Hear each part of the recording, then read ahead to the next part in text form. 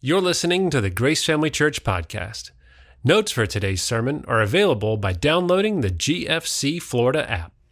All right, well, hello, Grace Family Church. My name is Hal Mayer. I'm the campus pastor at the Temple Terrace campus. I'd like to welcome you all here, all of you that are watching online, of course, at all of our 7 campuses. And really, we're in our last week of our series, The War Within. If you missed it, you need to go back and watch it. The first week, Pastor Craig talked about the fact that we do have truth. We have truth that we can rely on. We have the truth in the Bible that we can rest our faith in. And then last week, Pastor Ralph talked about how we can guard our minds and how we set up those walls around our minds so the falsities of this world don't get in. And today what we're gonna be talking about is really, I think, one of the biggest battlefields in our minds, and that is for our identity. Because I believe this, one of our biggest battles in the world today, I think we would all agree on this, is people don't know who they are. I mean, we see this, and it's an important thing because if you don't know your identity, you don't know what you're supposed to do. I mean, a big example of this, I think, it was back in early 2000s. There was this guy who was beat up behind a Burger King, and he was beat up incredibly badly. He was ripped off. They took his wallet. They took everything on him. And when he woke up, they found out that he had amnesia. He had no idea who he was. So they fingerprinted him. He wasn't in the database. They put his face up on things. No one knew who he was. So for 8 years, actually 11 years, this guy didn't have an identity. This guy had no idea who he was. In fact, he was known as the guy with amnesia who was beat up behind the Burger King. And because he was the Burger King, the BK, he named himself Benjamin Kyle. Very interesting. But this guy, because for those 11 years, he wasn't able to get an identification. Because of that, he wasn't able to get a job. He wasn't able to register to vote. He wasn't able to get a driver's license. He wasn't able to be taxed by the IRS, which is a good thing, I guess. But he wasn't able to do so much, and actually it wasn't until that 11th year that a DNA company came in, they took his DNA and they found his brother in some other Midwest state and found out who he was.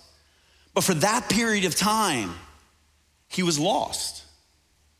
See, I think that's what's happening today in this world. So many of us, we don't know what our identity is, and because of that, we're so lost in what we're supposed to do and how we're supposed to live our lives.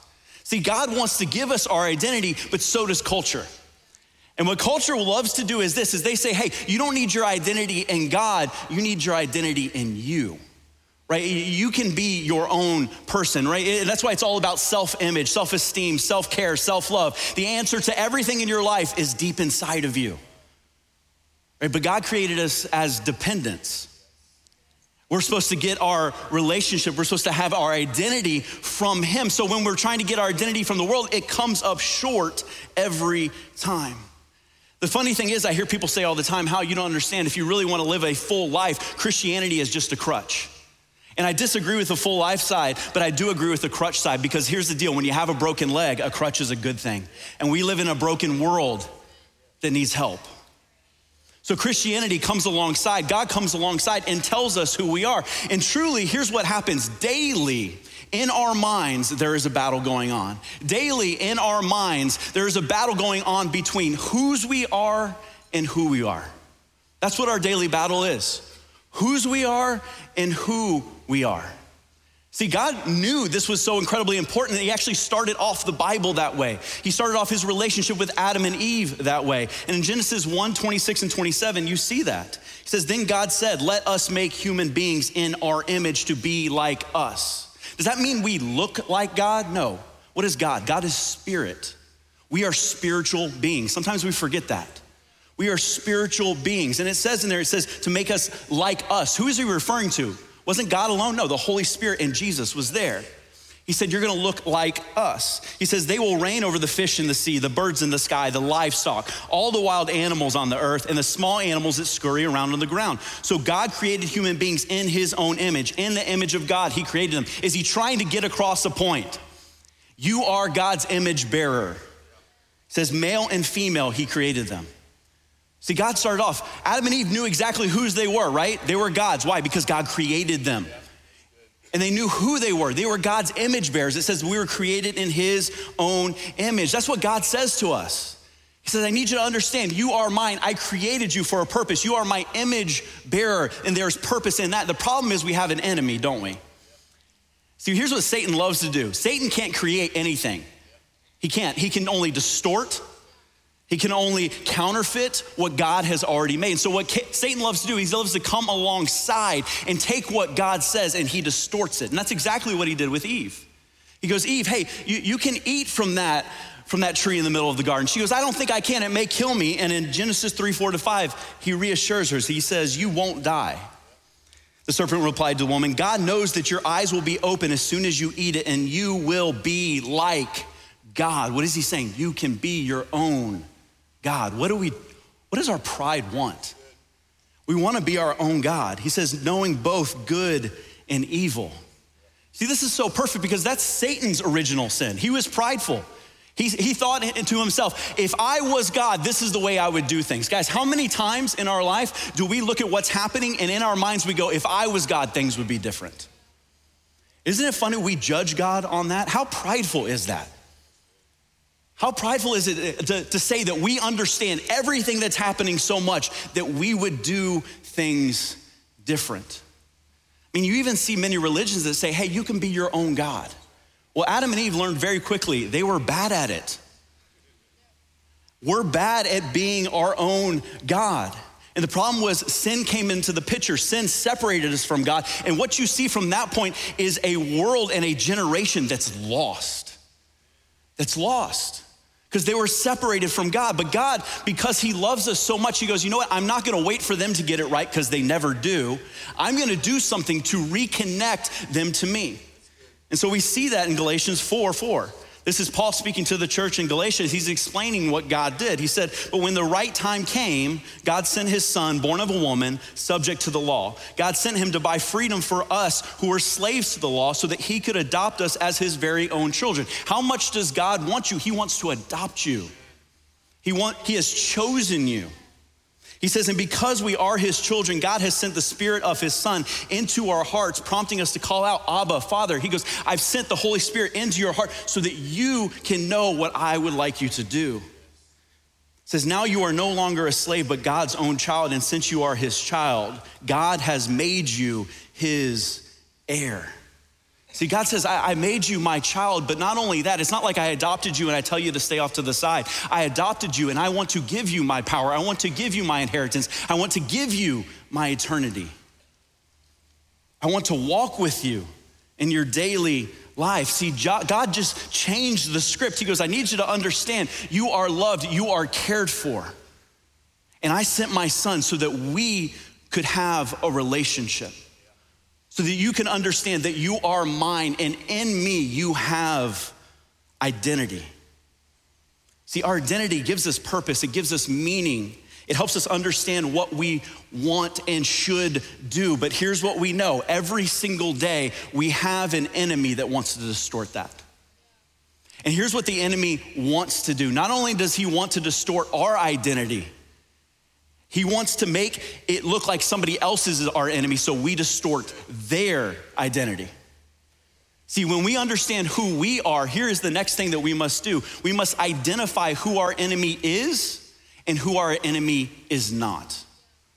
See, when we understand who our enemy is, we understand that it's Satan, we understand how he works and how he plays in our life. And we understand that our enemy, just like God, is not a person, but is spiritual. Ephesians 6:12 says that. This is Paul, he's reminding us, he says, for we are not fighting against flesh and blood enemies, but against evil rulers and authorities of the unseen world, against mighty powers in this dark world, and against evil spirits in the heavenly places. He's like, I need you to understand, your fight is not with anyone else, it's with Satan and his demons. This is a big deal because I think many times we get this wrong as Christians. You ever been in a situation where you've yelled or gotten mad at somebody and then found out later they weren't the one that did it? Right, this happens. The bigger your family you get, the more possibilities I think this happens. Like when it was just me and Chrissy, it was one of us. It was one or the other. We automatically knew. And so I gotta back up. Chrissy and I have a ongoing discussion about the way the house should be set up. And I think every family has this discussion. It's the discussion of form or function, right? Form is, I want the house to look this way. I want it to be pristine. I always want it to be in the best shape. Function is, I want it to be the most livable. Like I want everything I need to be readily accessible. My wife is about everything looking perfect. I'm about everything being in the place I want it to be. For example, for about 2 months out of every year, I work out. And during those 2 months, I drink a protein shake every morning. So I believe the blender should stay out on the counter. My wife thinks the blender is the ugliest thing ever created. It needs to stay under the sink. I'm like, I don't want to get up in the morning and take it out. That's a lot. I'm already going to work out that day. That's a big deal. But I think our longest discussion is whether or not the remote controls get to stay on the coffee table.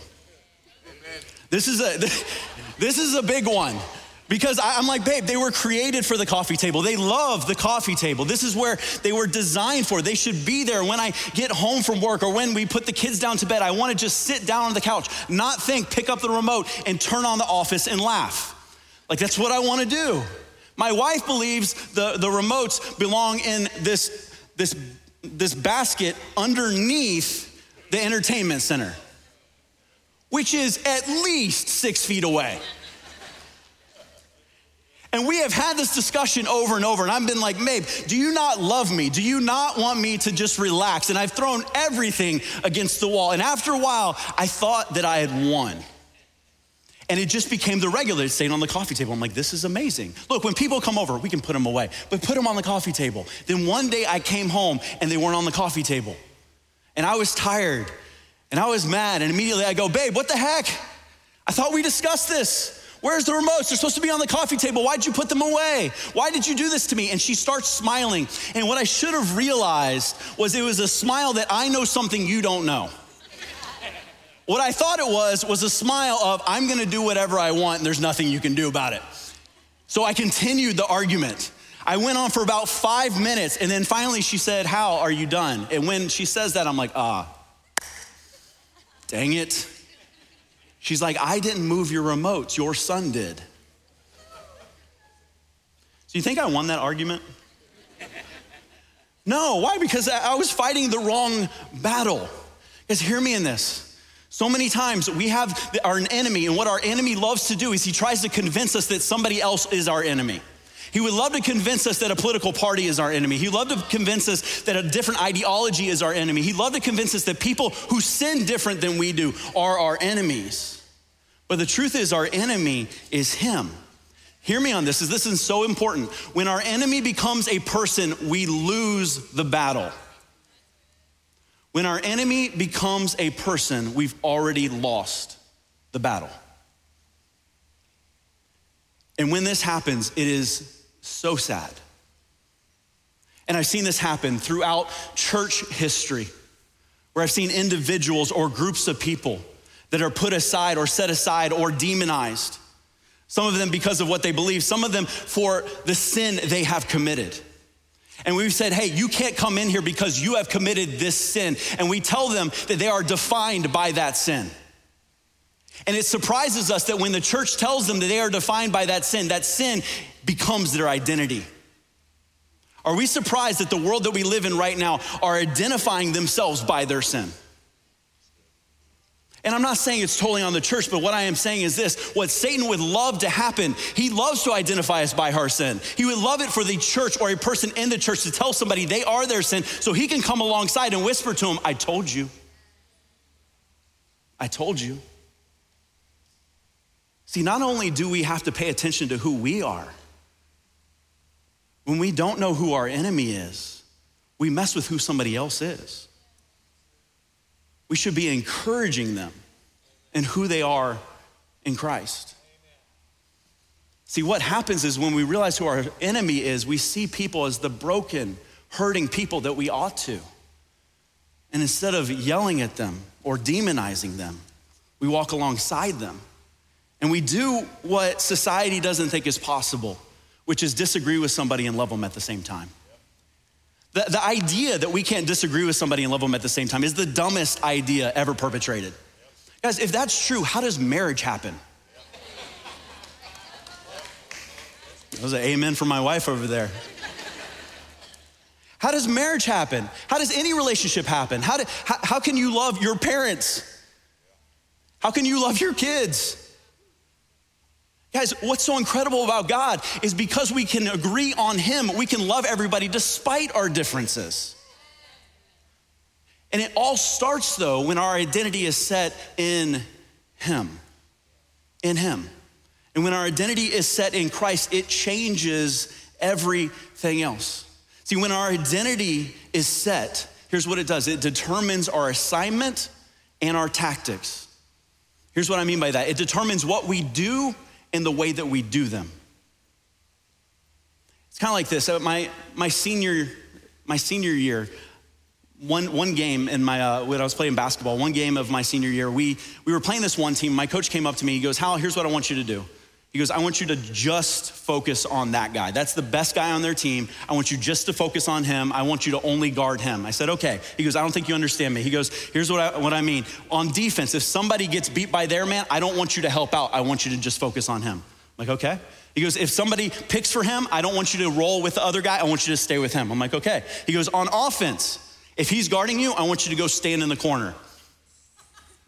He's like, "Don't worry about shooting. Don't worry about being a part of it. I just want you to go over there." I said, "Okay, I can do that." And he goes, "And Hal, here's what I want you to do. I want you to talk to him the whole game." He's like, I'm like, "All right, you want me to talk trash?" He goes, "No, you're bad at that. Talk to him." I'm like, "Okay." So I did that. I focused on him. The moment I even looked at somebody else, coach was like, "Focus on him." I'm like, "All right." And I started talking to him. Started talking about his family. Started talking about his life. I think in the second quarter, I asked him if Jesus Christ was his Lord and Savior. Like I was making up stuff as we were going along. And my coach explained to me, he goes, "Here's the deal, Hal. I need you to focus on him because if you focus on him, we will be able to do what we can do and we will win the game. Because if I wasn't focused on him, what would I be focused on? Everything else. I'd be focused on all the other players. I'd be focused on everything else I have to do." Hear me in this. Satan doesn't want you to focus on him. He just wants you to focus on anything but God.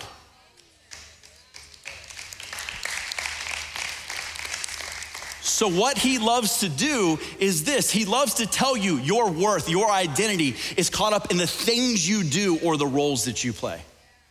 He says your identity is anything but God. See, when our identity is in Christ, we look at our everyday things, the mundane, everything we go through, it has purpose. But when our identity is in our role, our goal is to win that role. And I'm not saying it's like a bad identity.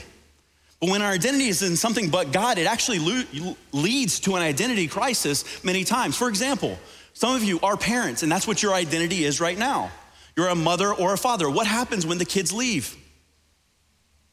You know, one of the biggest times of divorce is when kids leave the house. One of the biggest times of suicide is when kids leave the house. Why? Because people are in an identity crisis.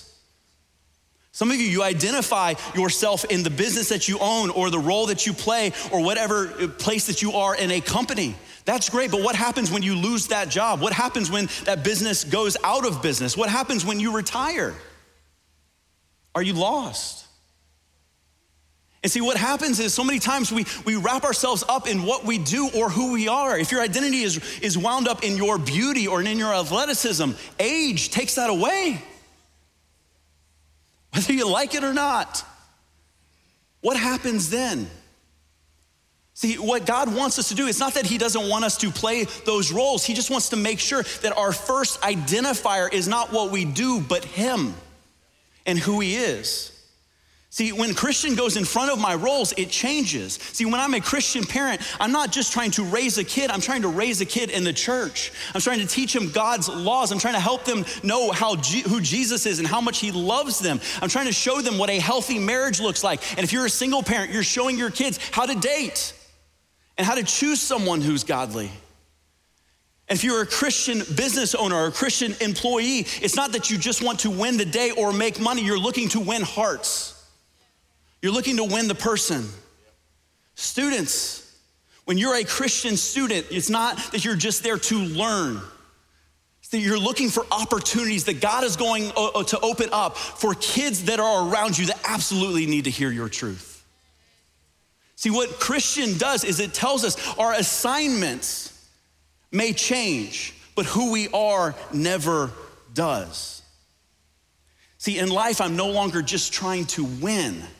Trying to do what God has called me to do, which is win hearts. In 2 Corinthians 10, 3-5. We've used this verse every single week, and it's because it's what we're supposed to be. It says this, it says, we are human, but we don't wage war as humans do. We talked about this, right? Because our war is spiritual. It says we use God's mighty weapons, not worldly weapons, to knock down the strongholds of humans' reasoning and destroy false arguments. These are false arguments that happen in our own mind and how we can help other people knock those down.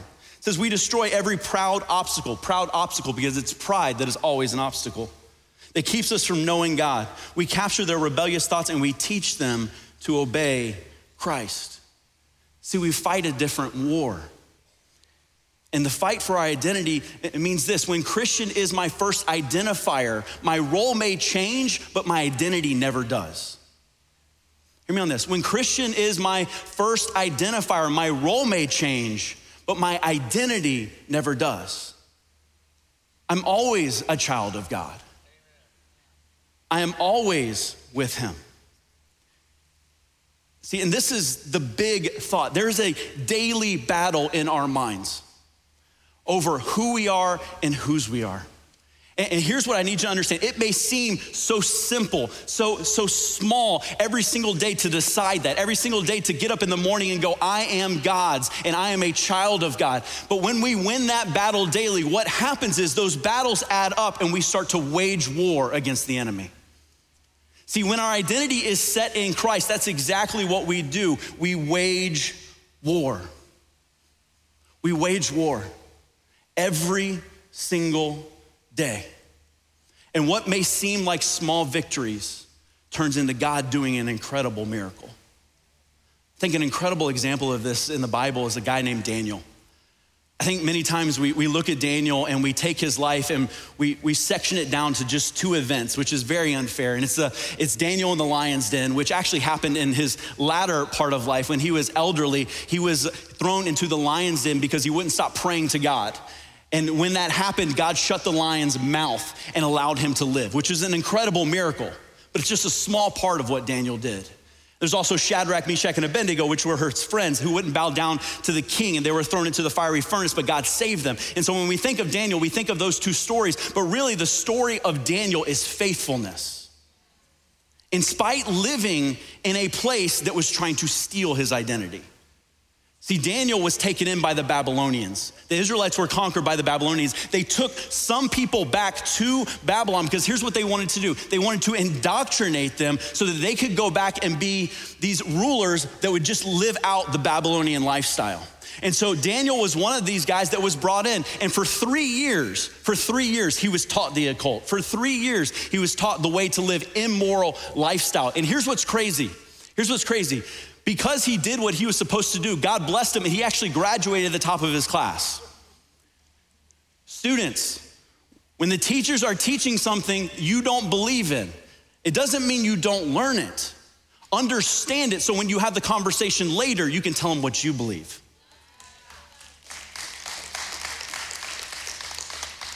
But not only that, not only was his mind messed with for 3 years, they changed his name.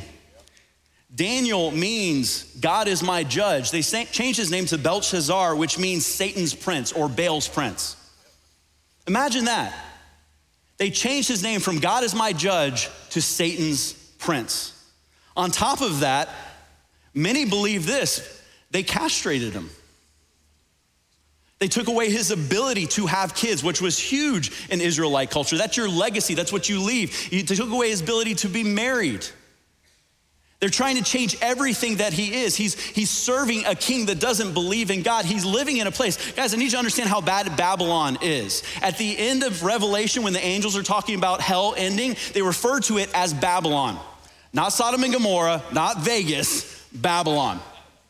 That's how bad it was. And this is where Daniel is. Yet what we see him doing every single day is waking up, praying, reminding himself who God is and who he is. We don't see him on the corner telling everybody they're sinners. We don't see him performing incredible miracles. He knew who he was and whose he was. God moved him up for opportunities. When I say opportunities, Daniel, through his faithfulness, led 3 national revivals. 3 national revivals. That's the miracle. See, hear me in this. when we win our daily battle, the war that we win may not be a national revival, but it may be a revival in your family. It may not be a national revival, but it may be a revival in your school. It may be a revival in your work. It may be a revival in your community. But it's only possible if we remember who we are so that God tells us what we ought to do daily. I love the story where Jesus is with the disciples. He's walking through an area called Caesarea Philippi. And in that area, there was this cave, this massive cave that there was a sound that came out of it. And they actually believed it was the gate to hell or the gate to the underworld. And so Jesus decides in this moment to kind of teach his disciples. And he asks his disciples this question first. He says, who do people say that I am? And they have an answer. And then he asks them, he goes, who do you say I am? And Peter, of course, is the one that speaks up. He says, you are the Son of God. And he says, Peter, the only way you could have known it is the Holy Spirit told you. And then he told Peter this, affirming who he was and whose he was. In Matthew 16:18, he says, and I tell you that you are Peter, which means rock. He goes, I'm defining you. You are a rock for God. He says, and on this rock I will build my church, and the gates of Hades will not overcome it. He's saying, I need you to understand this, Peter. If you remember who you are and whose you are, and you do what I have called you to do, the gates of hell will not stand against us, which means this, we have the opportunity as Christians to depopulate hell. We have the opportunity as Christians to reach people, to defeat death, and to help them receive eternal life in our God. So we have that ability every single day. I need you to understand what we're offering is so important. I think so many times when we lose sight of who we are and whose we are, we forget how great our God is. We forget all that he's done for us. We forget how he changes hearts, how he heals wounds, how he brings us so many things. We got an entire world looking for acceptance. We have people that spend their entire lives wondering if they're accepted by the people that are around them. God says you're already accepted. We have people that are looking for value. Am I valuable? God says, I love you so much, I sent my son to die for you. People are looking for identity. God says, I've chosen you. I love you. You are my child. I am adopting you into my family. You are my heir.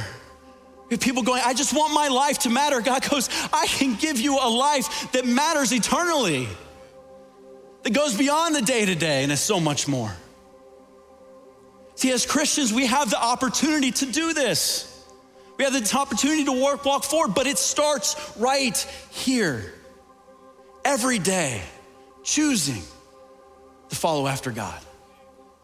See, here's what's incredible, is God's not just sitting up in heaven telling us to just, hey, just serve me. He goes, I wanna walk with you. I wanna have a relationship with you. And in that relationship, I will affirm who I am and who you are. And in that relationship, I will encourage you in your giftings and in your talents, and I will show you the way to live your life. And here's what I know, for some of you in this room, for the first time, maybe it's making sense. For the first time you're sitting there, you're going, you know what? I've tried to identify who I am. I've tried to do things my own way, and you know what? It's not working. I am a bad God. And I want value, I want acceptance, and I want an identity. And I realize God is the only one that can give it to me. So today, if that's you and you wanna start that relationship with God, because that's what it is, it's a relationship. I'm gonna say a prayer out loud in just a moment that you can say quietly right where you're at and start that relationship today. So if we could, all across the room, online, on our campuses, if we could just bow our heads and close our eyes. I'm gonna say a prayer out loud that you, right where you're at, can say quietly and start that relationship. Dear God, I know that I've sinned. God, please forgive me. God, I believe your son Jesus came down to this world, that he lived a perfect life, that he died on the cross, but that he rose again and defeated death. God, today I'm giving you my life and receiving your free gift of salvation. God, I thank you for giving me value. I thank you for giving me purpose. I thank you for giving me an identity in you. God, we thank you. And in Jesus' name I pray, amen. And if you prayed that prayer today, is the best decision you will ever make. And it's the first step to putting your identity in Christ. But people ask, all right, so how do I keep focused on that? How you say, you need to set your mind every morning. How do I do that? And I think we get our answer from what Satan didn't do. Because I don't know if you guys know this, Satan was the worship leader in heaven. And his problem started the moment he stopped worshiping God and started worshiping himself. So the answer to remembering who we are and whose we are is worship. We do it like Daniel did. We start off our days in prayer. And when we pray, what we do is we do this. We say, God, you're God, and I realize I'm dependent on you for guidance. I realize I'm dependent on you for my life and my identity. We spend time in God's word. Please spend time in God's word. Here's why. The enemy knows this book better than you do. And if you don't know what it says about God, he will misconstrue it.